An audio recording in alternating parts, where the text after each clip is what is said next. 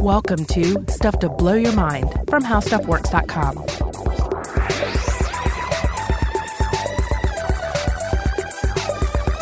Hey, welcome to Stuff to Blow Your Mind. My name is Robert Lamb. And I'm Joe McCormick, and today we're going to be having a little bit of amphibian talk. That's right. We're going to be chatting with Mark Mandica, the Executive Director of the Amphibian Foundation. The Amphibian Foundation is an Atlanta area-based nonprofit organization dedicated to connecting individuals, communities, and organizations in order to create and implement lasting solutions to the global amphibian extinction crisis.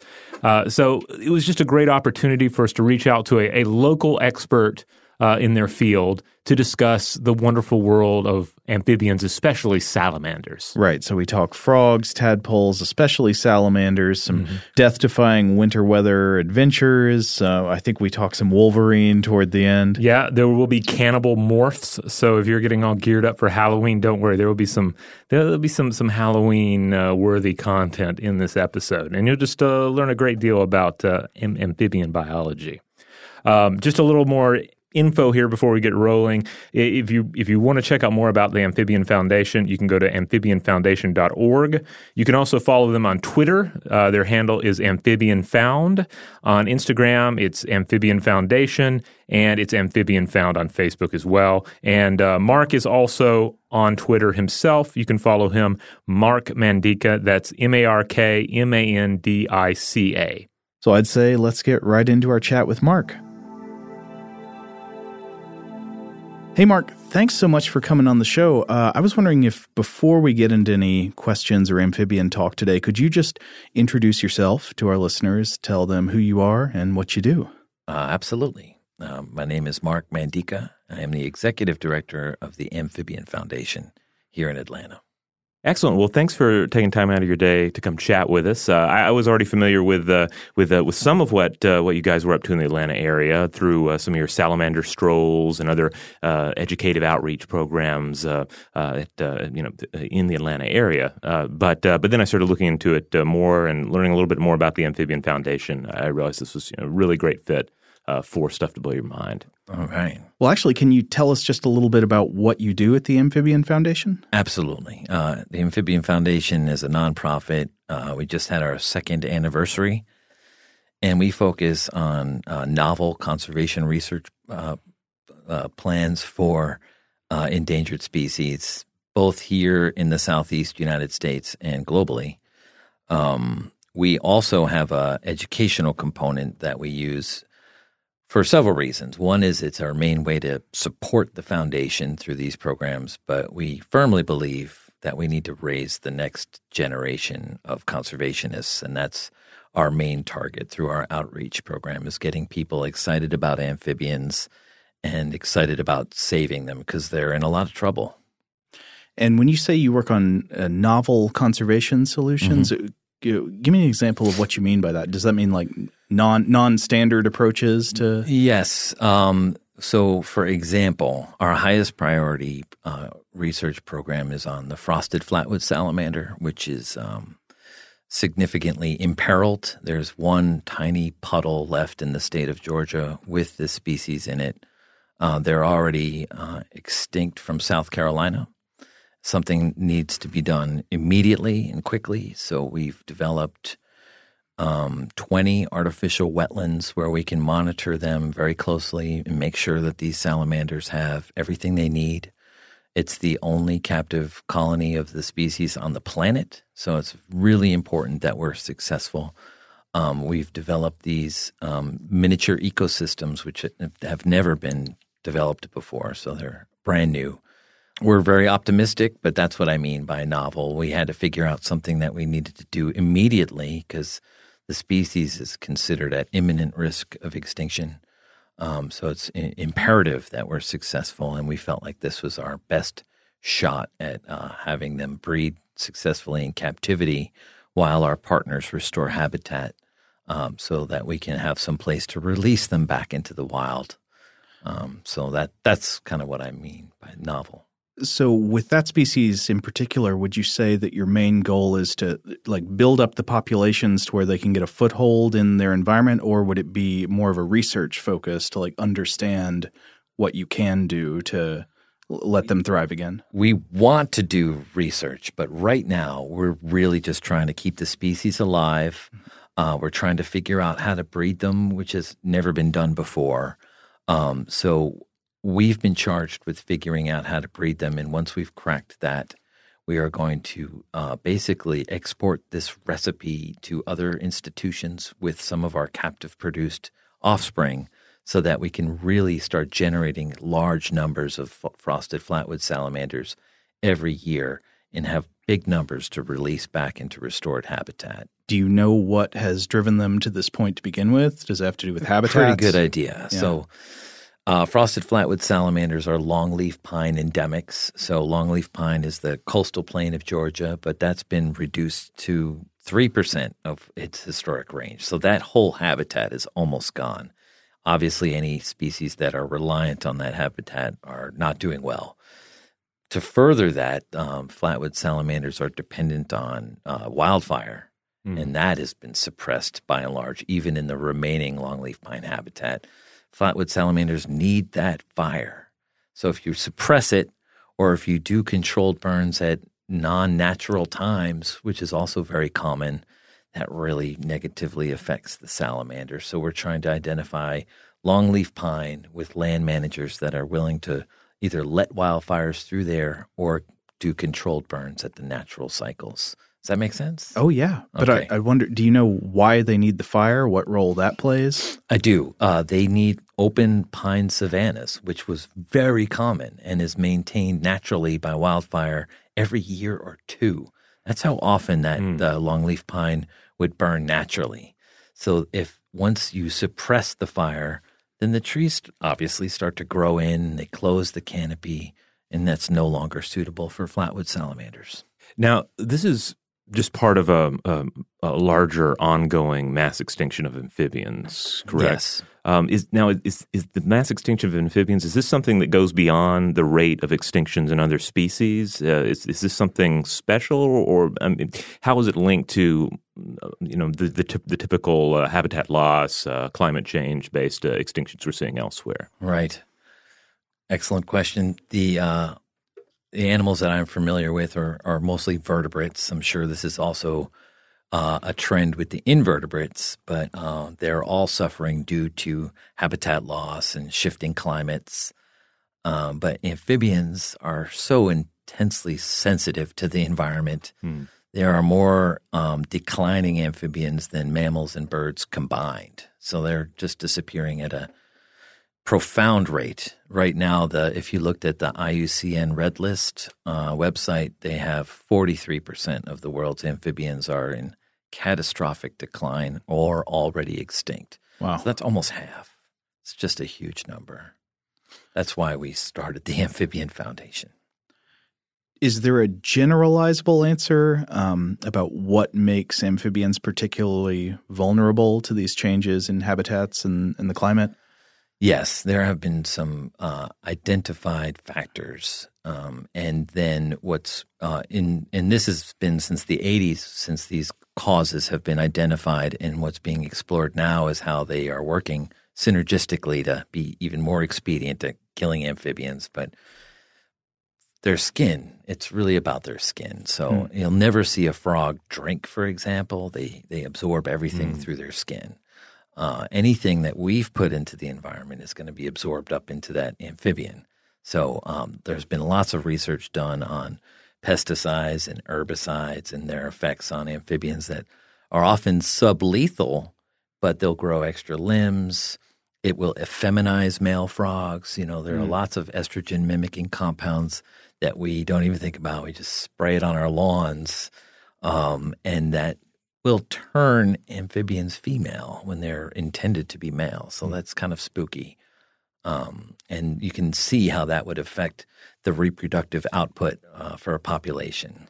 I've read a lot about, I guess I didn't know what the cause was, but general interruptions in the reproductive cycles of amphibians. I think I was reading about maybe the eastern hellbender. Is that one that's had reproductive problems? Yes, and that has other very, very specific problems too. The hellbender is one of our favorite amphibians, and it's a Georgia native, so I'm quite fond of it. Yeah. But they need pristine streams. I mean, how many pristine streams do you think there are left? There's very, very few. Right. So they have zero tolerance for sedimentation or pollution that you often find in Georgia streams these days. And are there temperature dynamics in their breeding that come into play as well? Yes. So that is being investigated now, too, trying to predict the responses of salamanders to climate change. It seems like some are going to be more dependent on others. Hellbenders specifically need very cold water, and that's also going to become a scarcity as things heat up. It's also worth mentioning that the Georgia colloquialism is snot otter for a hellbender. So I always like to say that whenever there's an opportunity. Well, I've heard, if I'm remembering right, I've heard them sort of vilified by fishermen or something. Yeah. Like do they have a pretty good bite? Mm-hmm. Yeah. Yeah, they're the largest North American amphibian, so they get quite large. So when we're talking about potentially losing so many of these amphibian species, and particularly salamander species, can you explain the role they play in the larger ecosystem, so we can get a sense, our listeners can get a sense of some of the spiraling ramifications of losing these species?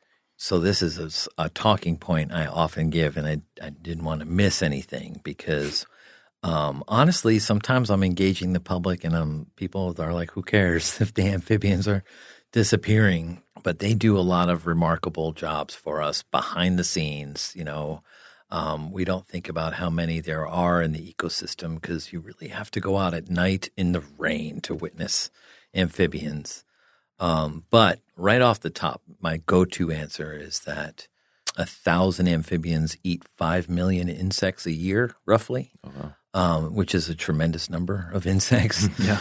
And a lot of them specialize in eating mosquitoes.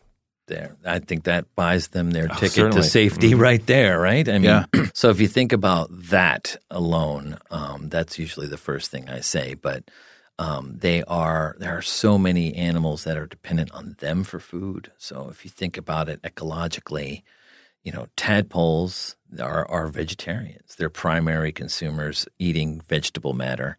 Then they metamorphose into carnivores. So they are turning that sun energy into usable energy that lots of other predators eat. Everything loves to eat. Everything that's a carnivore loves to eat amphibians, either their eggs or their tadpoles or the adults. So they are right in the middle of the food chain and really important to the ecology of any system. So to back up a little bit, how did you wind up working with amphibians? I've always loved amphibians. But I grew up in New Jersey and never saw an amphibian growing up. The part of New Jersey where I grew up, probably been 150 years since there's been an amphibian there. So it's really developed. But I just always loved frogs. And so my birthdays when I was little, I'd always get rubber frogs and frog PJs. I'm moving all the way up. So I've always had that passion. But when I was in undergrad in an entirely different field, I thought I would take herpetology pass-fail because I was not a science person. Mm-hmm. And I did, and it just completely changed my life. So I was pretty late in life. I was 30. I'd never heard the term herpetology before, and it blew my mind that you could devote your time to investigating these fascinating animals. And it's really, my life is divided to before I took that class and after. And since then, I've been really focused on amphibians, and I had a lot of great opportunities early on. What really cinched it for me is that I was eager to do field work, and I got an opportunity to study 2 ephemeral, seasonal, temporary wetlands in a remote part of Massachusetts for 2 years. And in Massachusetts, it gets really cold there. So my study started in March, where the ground is still frozen, there's still snow. And I witnessed a salamander migration, a spotted salamander migration over the ice and snow in March, where hundreds of animals were marching over the snow. I was freezing, and these things, they can't even generate their own body heat, but they were just en masse, so driven to breed, and I just couldn't. It blew my mind, and watching them there. Some of the animals were as cold as 19 degrees, and they didn't care. That's pretty amazing. But just hundreds of animals. This is a species that's gorgeous, but they're active for 1 or 2 weeks a year. So your chances of seeing one of these are so slim. Got to see hundreds. And that's really, even to this day, it just carries me because it's such a beautiful species that I got to witness. That's an amazing image. So as far as them surviving in the cold, I don't know if I'm remembering this right, but I've got a friend who long ago, she worked with salamander research, and she told me about, I think she said that the salamanders they used in research could be frozen solid, and then thawed out alive. Is that sometimes the case, or am I misremembering that? You are not misremembering that. It's pretty well documented, mostly in frogs. Freeze tolerance is being able to freeze and then thaw and really have no negative effect of that.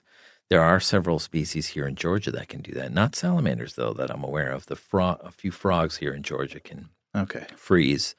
But the salamanders that I was just describing are not freeze tolerant, the spotted salamanders, but they can supercool. So that's being able to go below freezing point and not freeze is a fluid mechanics term called supercooling, which is super cool. Right? I mean, that's an obvious thing to say about it, but it's really a neat phenomenon as well. So that's how they could be 19 degrees Fahrenheit and keep moving? Exactly, because you would think that the water in their body would freeze, but it does not.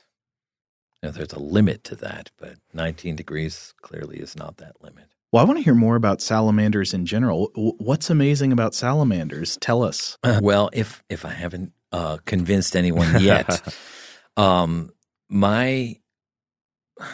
of my favorite things about them, or amphibians in general, is how they feed, how they can move their tongues. When you slow it down with a high-speed video camera, you can really see them do amazing things. I've seen this before. Yeah, you've seen it before. I'm also a science illustrator, and when I was an undergrad, I had the opportunity to illustrate an article on this insane frog that can change the direction of its tongue after it launches it. So prey is moving. When you slow a frog feeding video down, you usually see them close their eyes before their tongue comes out. So it's like a Hail Mary. Mm-hmm. That's a ballistic tongue protraction. There are other frogs and salamanders that have a hydrostatic tongue, control of their hydrostatic tongue. And some of them can pitch it like 180 degrees, and so their tongue can swing out to the – I'm using visual in an audio medium, but it's pretty amazing to watch these animals just whip their tongue out in mid-stroke. So salamanders, what you guys might not know, the fastest tongue known to science is a salamander. Oh, wow. And they are named for it. They're the bolitoglossines, which means bullet tongue. And if you're lucky enough to see regular speed footage of them feeding, you just see things disappear. Yeah. That's all you see. It's instant. Yeah. And then they can obviously slow that down so you can see what's happening there. The longest tongue is also a salamander. So I'm a nerd, but I find that fascinating because you think about tongue feeding. For a long tongue, you might think of a chameleon. They're famous for their long tongue and accuracy, but the salamanders have them beat, and they're just really, really cool. Oh, wow. Yeah, that is because with the chameleons, they seem to get a lot more time in the documentaries. They get a lot more of the like the BBC Planet Earth footage. You are correct. And they are fascinating in their own right, but you got to give the longest tongue to the salamanders. Often when I think about other animals, I think about what must be the relationship between their brain and central nervous system and the kind of body they have and how they use it. And we just don't have anything like that we can identify with, like that kind of tongue movement, but also the speed of it. I don't know. It's fascinating to imagine what's happening in the animal's brain if it's making a lightning fast flick of the tongue to catch something, but then also maybe angling or moving its tongue after it has been launched in those species that can do that? Yeah. In some ways, I'm kind of grateful that we don't have to flick our tongue at moving prey. But there probably is not a lot going on. It's just, can I fit that in my mouth? And if so, boom. So that species that I was mentioning with the longest tongue, those tongue muscles and that tongue architecture is anchored to their hips. Wow. That starts at the hips, and that's how they're able to protract it very long.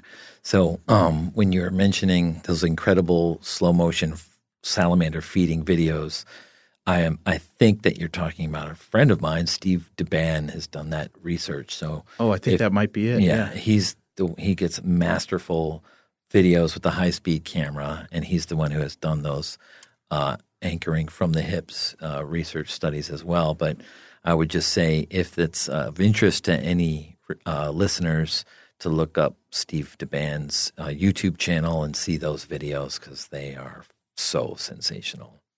All right, we're going to jump in real quick and take a break, but we'll be right back. All right, we're back.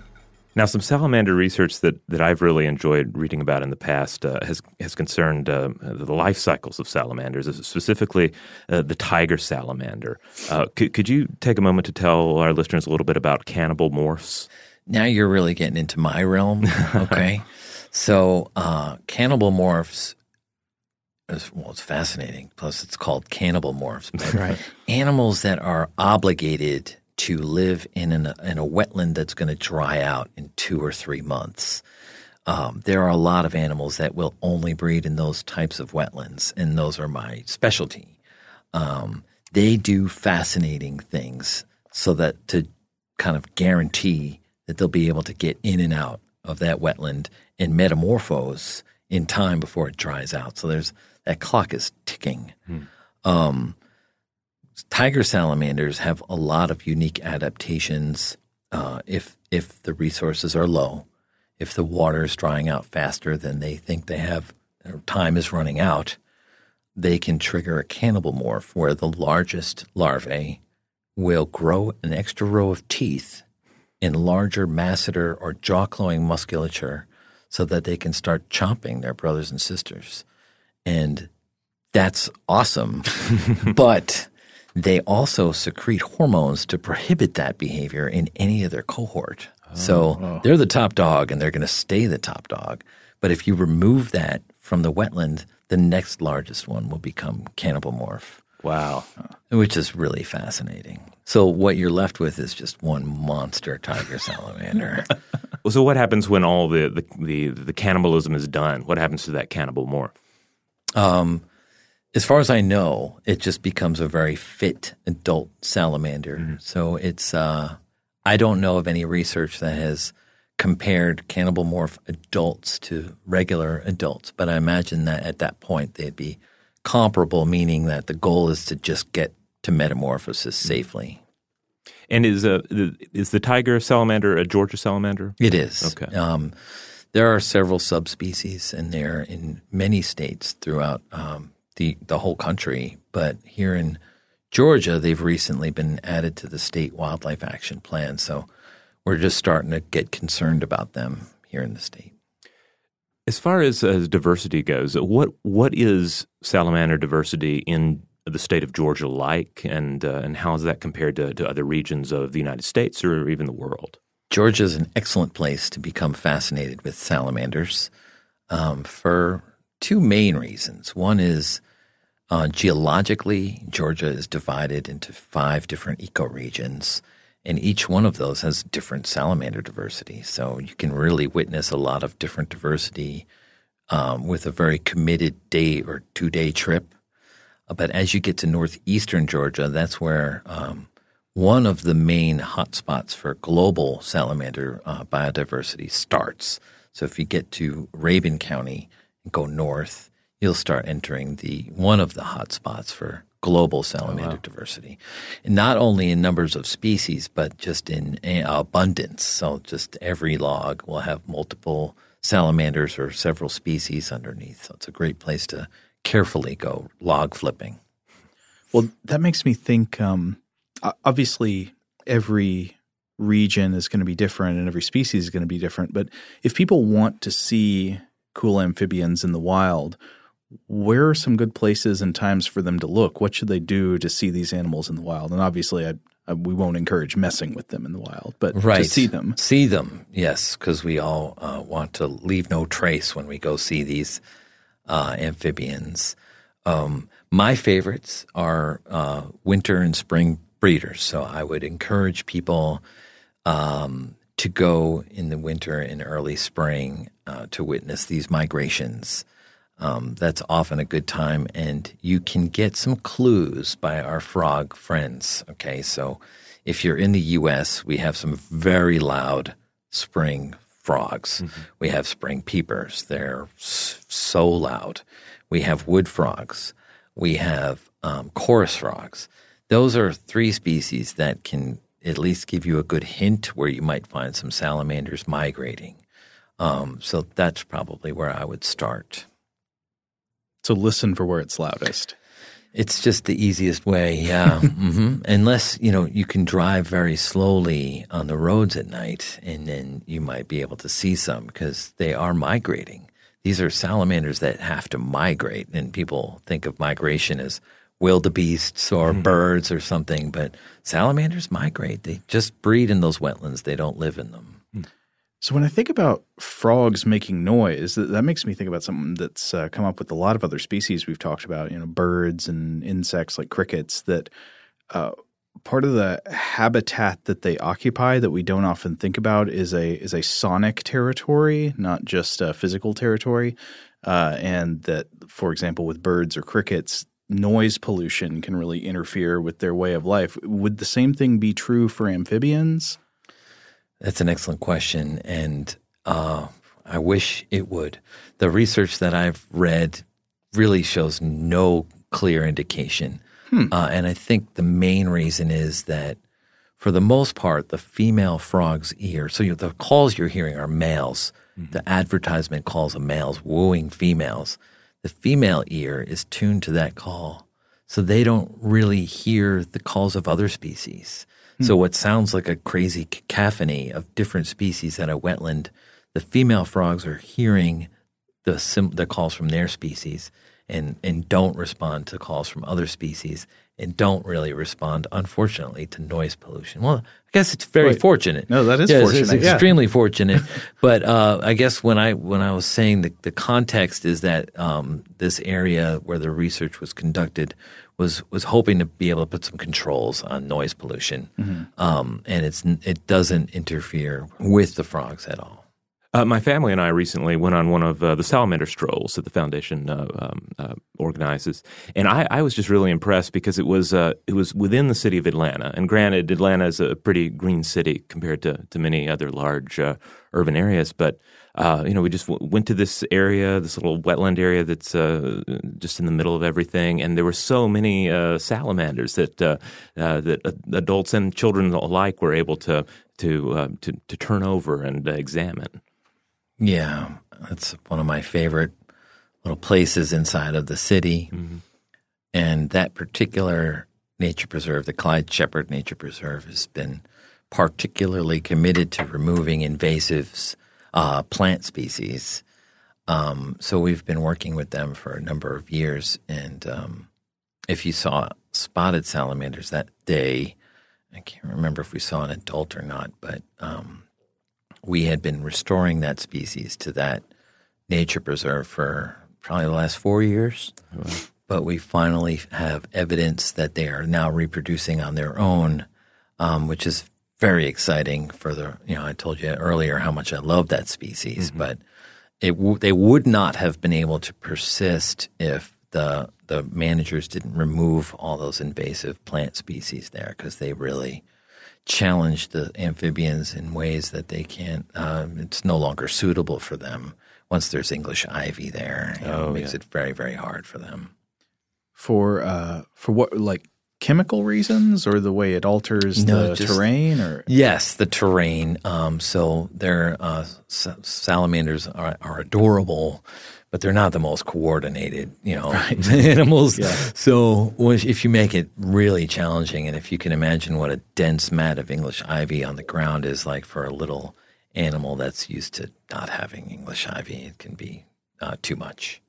They were seen there, but not in over 20 years. So we knew that at one time that was a suitable habitat, but then, the English ivy comes in and changes everything for them.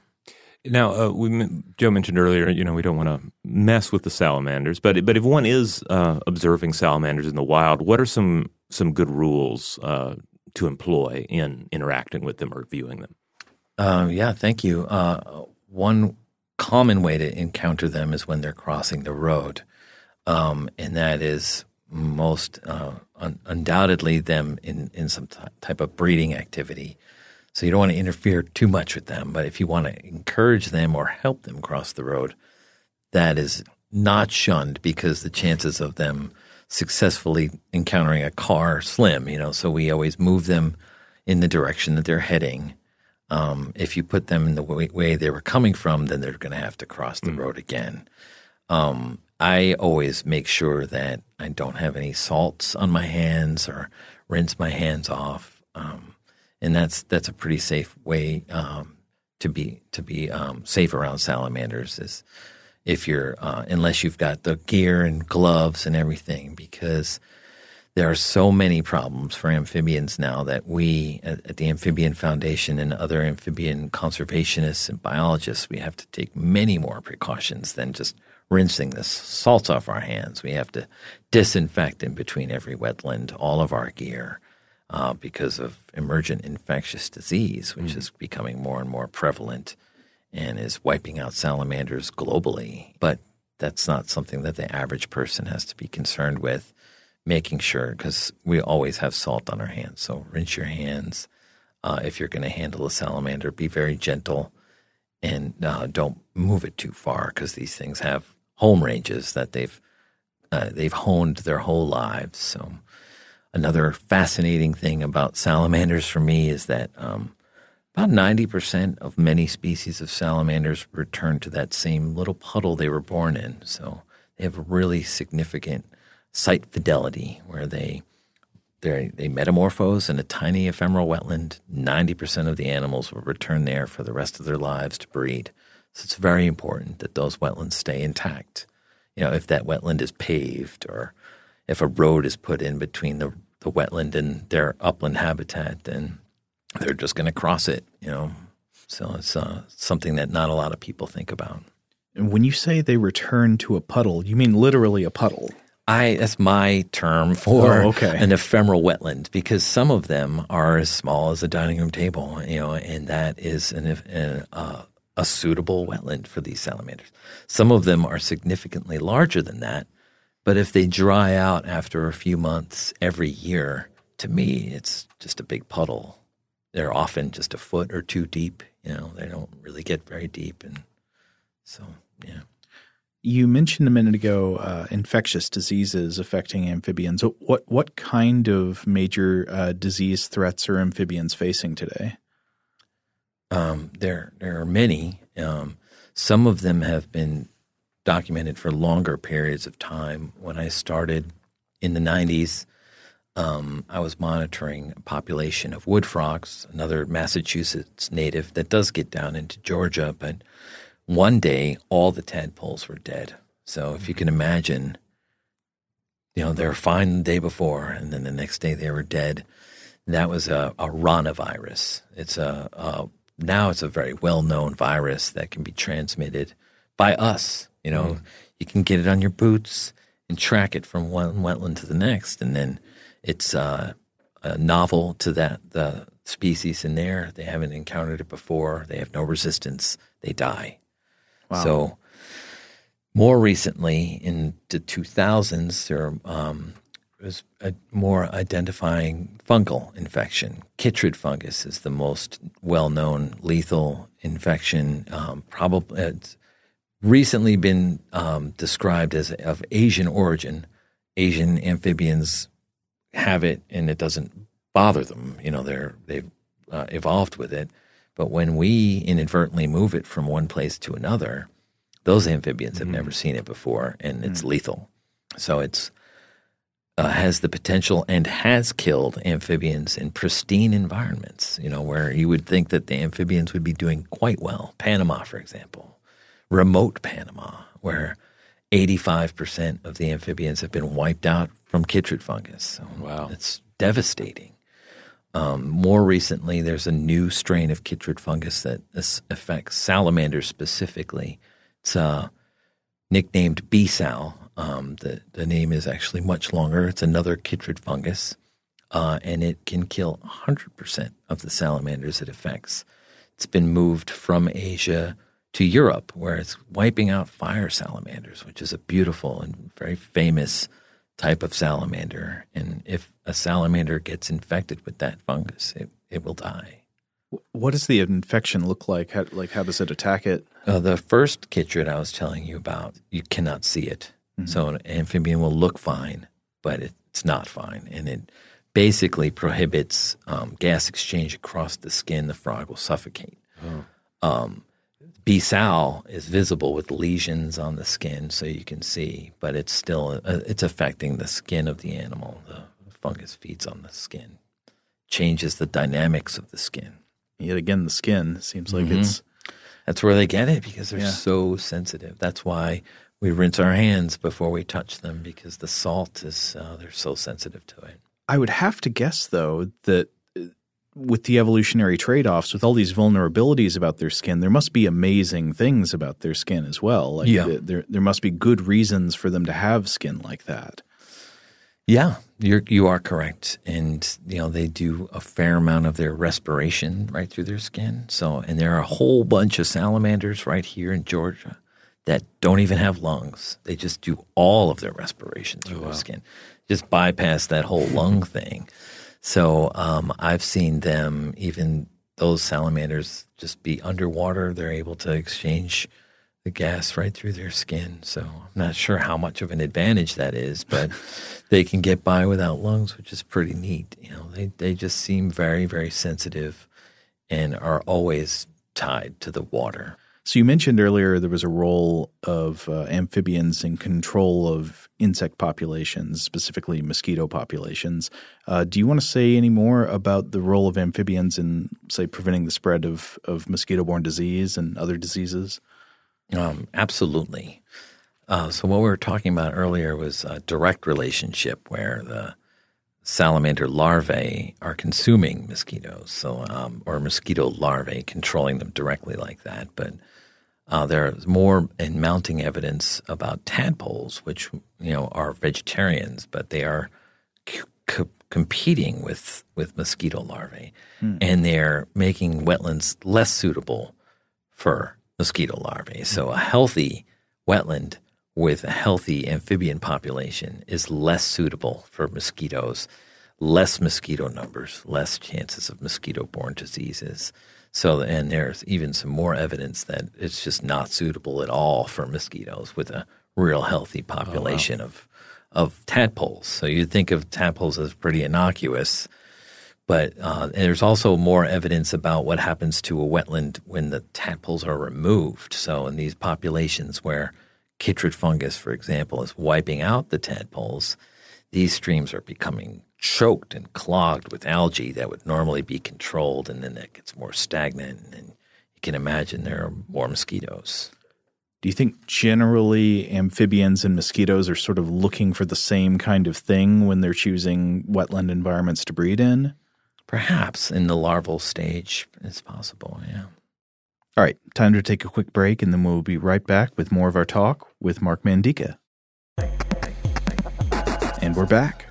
So earlier we were talking about the cannibal morphs, but you mentioned that there are other ways that the breeding in ephemeral wetlands produces amazing results in phenotypic expression in the amphibian. So what are these other ways? Well, thank you.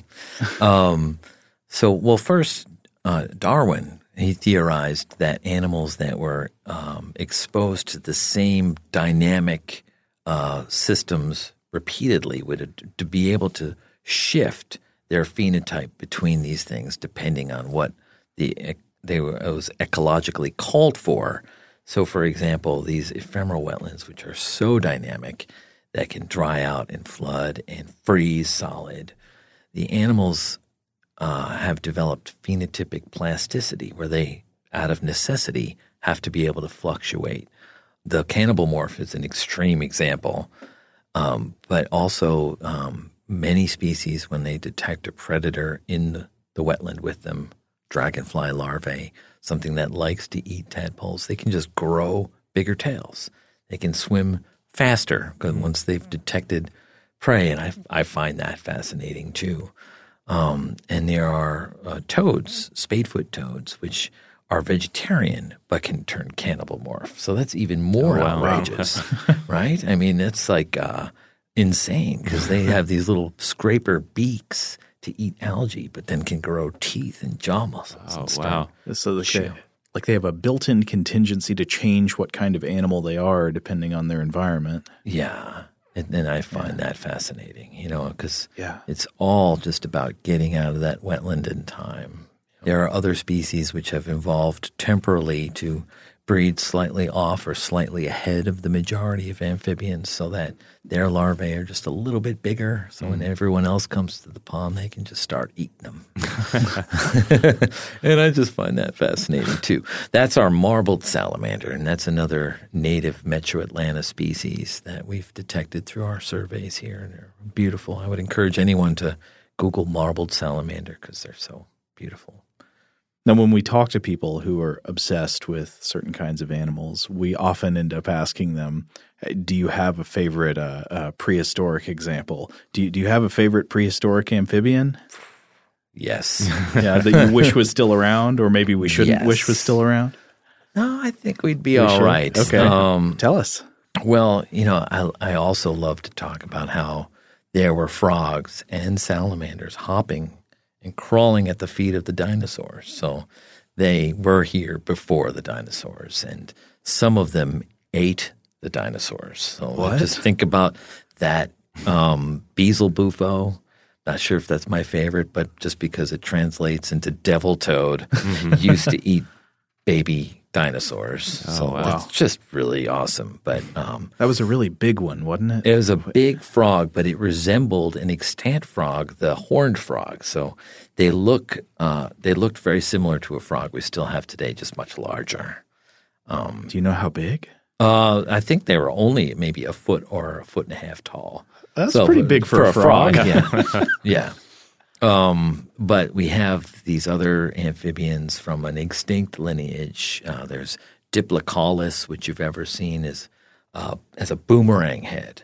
Yes, they're yes. really, really cool looking, And then there's Eriops, which was more like a crocodilian ecologically, so it would hang in the shallows and just ambush prey, and was about a cross between a salamander and a pit bull, maybe, because they're 6 feet long and highly aggressive with massive skulls that could inflict a very serious bite. Wow. I love prehistoric amphibians. So, yeah. So you mentioned, was it Diplocaulus? Diplocaulus. With the boomerang. Do we know what that structure was for, or is that a mystery? It is a mystery, but I think what I've read theorized was that it was a hydrodynamic properties. So it was a fully aquatic amphibian. So it used it to navigate the water. Oh, wow. That's pretty impressive, though. Yeah, because it was skeletal. It's the skull is a big boomerang. Well, so you mentioned this giant prehistoric salamander with the big skull and the big bite. I think I've heard that. Well, we mentioned the hellbenders earlier. Like salamanders some of them can give a good bite, right? Yes. Usually for a human it means nothing, though. But like tiger salamanders, we've mentioned several times now because they're awesome. They're highly aggressive. So we have a pet salamander. My little boy does, and he wiggles his finger right in front of its mouth, and it just jumps up and latches on. But it's not painful? Doesn't hurt at all. They don't have much bite force. But then there are other salamanders. There's a native Amphiuma, which is an aquatic coastal plain species, which I've been bitten by, and it hurts. Yeah. A lot. Yeah. Very, very strong bite. So I guess it just depends on what species you're talking about. What kind of prey animal would that bite be for? I've seen them take small mammals. I've seen them take fish.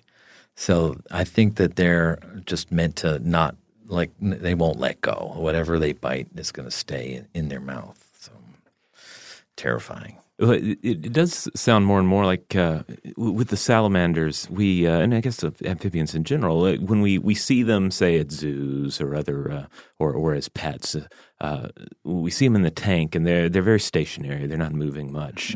It's easy to just think of them as this stationary species that's not active or aggressive. Yeah, and you're not wrong. You're probably you're probably acknowledging 90+% of what they do, right. But it's that other portion, you know.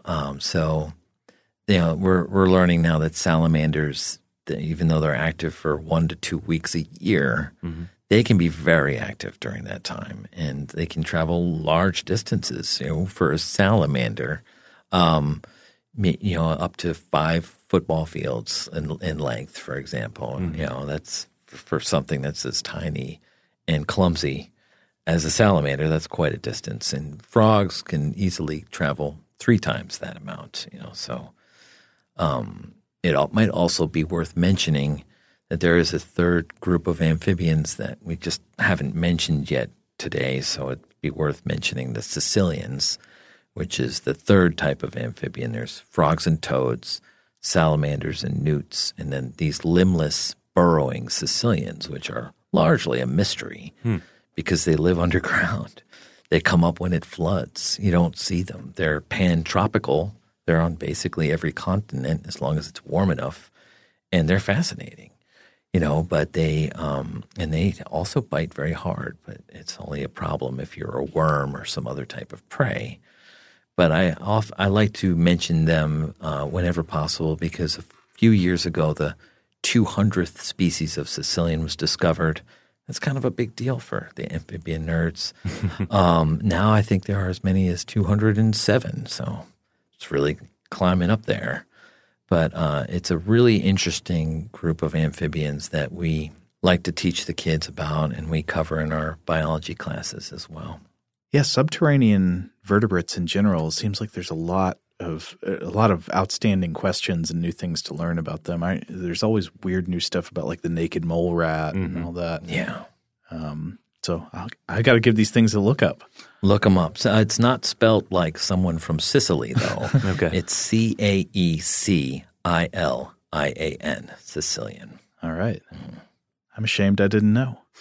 Oh, well, I can talk about them more if you'd like, but they come in really bright colors as well. Some of them are solid, bright yellow. Oh, wow. They live underground. Why are they bright yellow? Yeah, that's a good There's question. other ones with blue with white rings all the way around them. Wow.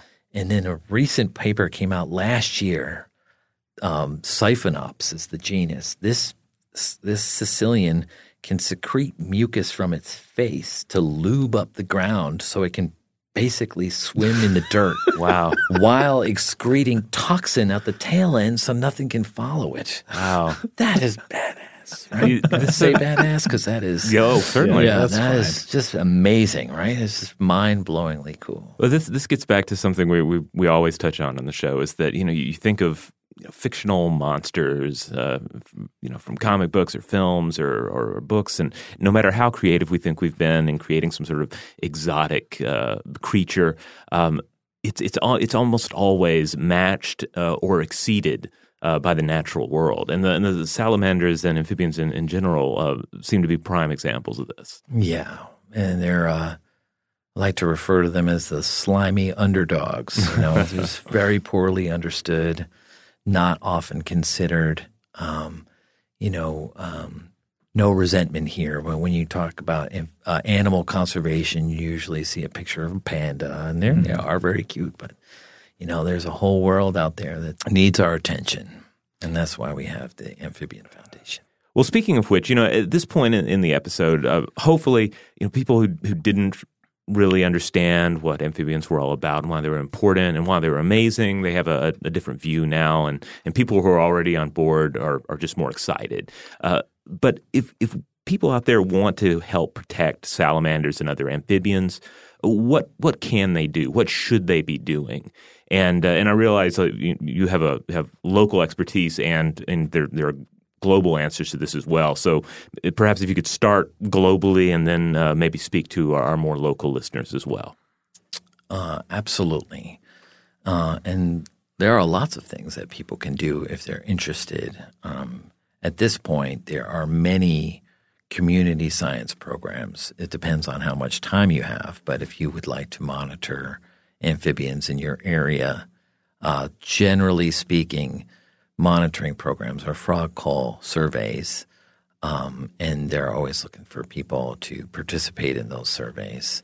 There are regional programs that exist worldwide, and there are global networks. The Amphibian Survival Alliance comes to mind. Amphibian Arc is another partner of ours that is a global network that are about putting species who need attention and connecting them with people who would like to provide that attention. So that those would be the first steps I would take. And then we have a growing list of resources on our blog for how to make your property more amphibian friendly, and that's it's been a delight to put this together, and also having people interested in those types of things, because, they generally involve doing less yard work. You want to do less. You want to let it go a little bit, at least Finally. Let it get rough around the edges. Finally an excuse. Yeah. Leaf litter is gold to an amphibian. If you're getting rid of your leaves, then it's a lot less suitable for them. So you can use that as an excuse to leave your leaves in place. Often amphibian conservation programs are significantly underfunded too. So I would mention that as something that if you have resources for contributing to amphibian conservation in that way, contact your local amphibian conservation programs, and I'm sure that they'll be in need of funding. And those are the main ones that I can think of. Yeah. And you mentioned the blog. Can you share the web address with everyone? Yes.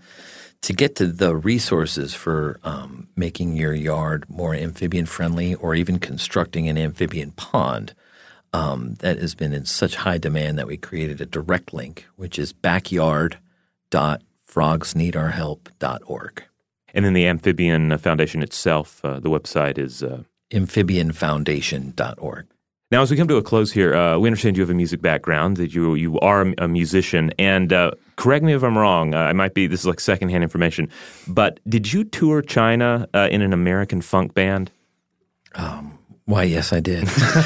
Please tell us about that. Sure. I was fortunate enough to play in the very first American rock band to play in China. So that's kind of a big deal, right? Mm-hmm. Wow. That was in 1987. Oh, wow. And it was part of a cultural exchange program that went kind of bonkers, because the way I understood it was the year before the guitar was legalized in China. So they were just starting to open up to certain things. We wanted to come over there with our instruments, and basically what happened was a 5-city tour for the whole summer. So I was pretty young, and was basically treated like the Beatles once we got there, because they had never seen an American rock band before. It was one of the greatest experiences of my life, and it was very, very warm reception. We were the Misguided Youth, so that was our name, and it was really, really wonderful. Yeah, it was great. Thanks for asking. I should mention that my contemporary music is all very salamander related, not conceptually musically, but I go under the name Mud Puppy, which is one of my favorite neotenic salamanders, and yeah, so that's that. Now, is it more rock and roll, more funk? Like, what is your sound? Funk. Yeah. Okay.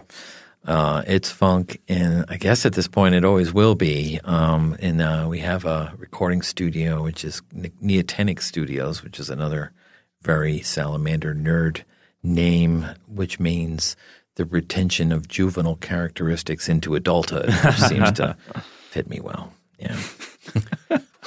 So speaking of funk, speaking of amphibians, what is the most funk amphibian? Which is the funkiest of the amphibians? If I had to say, I would go with this crazy frog that I've only seen on nature documentaries, the hairy frog. Oh. So it's a hairy frog, so that's cool and a little bit gross, right? Because it has literally hairy. Well, it can't be literal hair, but it looks like hair. Okay. But it's really these long tubercles that look like hair. And what makes them even crazier is that as a defense, they can break their own fingers, and they do often break their own fingers to make the tips really sharp. Oh. And then those sharpened bones come out of their skin, and they can use that as an attack. Now that you're saying this, Robert, have you written about these frogs before? I think I did. Coming back to the monster thing, it was. I think the comparison was stuff like Wolverine. You know, you look at Wolverine and you think, oh, that's so inventive, that's so cool. But nature came up with that In a frog. ages ago. Yep. So that's exactly right. All right. So I'm glad that you guys have been exploring them a little bit on your own too, because that is pretty funky. Yes. Yeah. Yeah. Well, thanks so much for joining us today, It's Mark. been This my has been pleasure. awesome. Yeah. Delighted to be here today. Thank you. All right, so there you have it. Thanks again to Mark Mandica for coming on the show here, actually being here in the studio with us to discuss amphibians and especially the salamanders. Yeah, this was a lot of fun. We really appreciate him joining us, and we hope all of you will take something away from today's episode. Maybe get involved a little bit with amphibians in your area, because it sounds like there's a lot to do. That's right. And hey, if you want to know more about the Amphibian Foundation, or you want to support the Amphibian Foundation, again, that's amphibianfoundation.org. On Twitter and Facebook is Amphibian Found, and on Instagram as Amphibian Foundation. And you can also just look around and find out what your more localized amphibian group happens to be and support them. And if you want to follow us, head on over to stufftoblowyourmind.com. That's where you'll find all the episodes of the podcast, links out to our various social media accounts, a tab for our store. That's a great way to support the show by buying cool merchandise with our logo on it. And if you want to support the show in other ways, just simply rate and review us wherever you have the power to do so. Big thanks, as always, to our audio producers, Alex Williams and Tari Harrison. If you would like to get in touch with us directly with feedback about this episode or any other, to suggest a topic for a future episode, or just to say hi, send some greetings, you can email us at blowthemind@howstuffworks.com. In this episode, Mark talked a little bit about his music, and so we're closing out the episode here with a track that Mark provided us with. It is called Stick in the Mud, Refunked.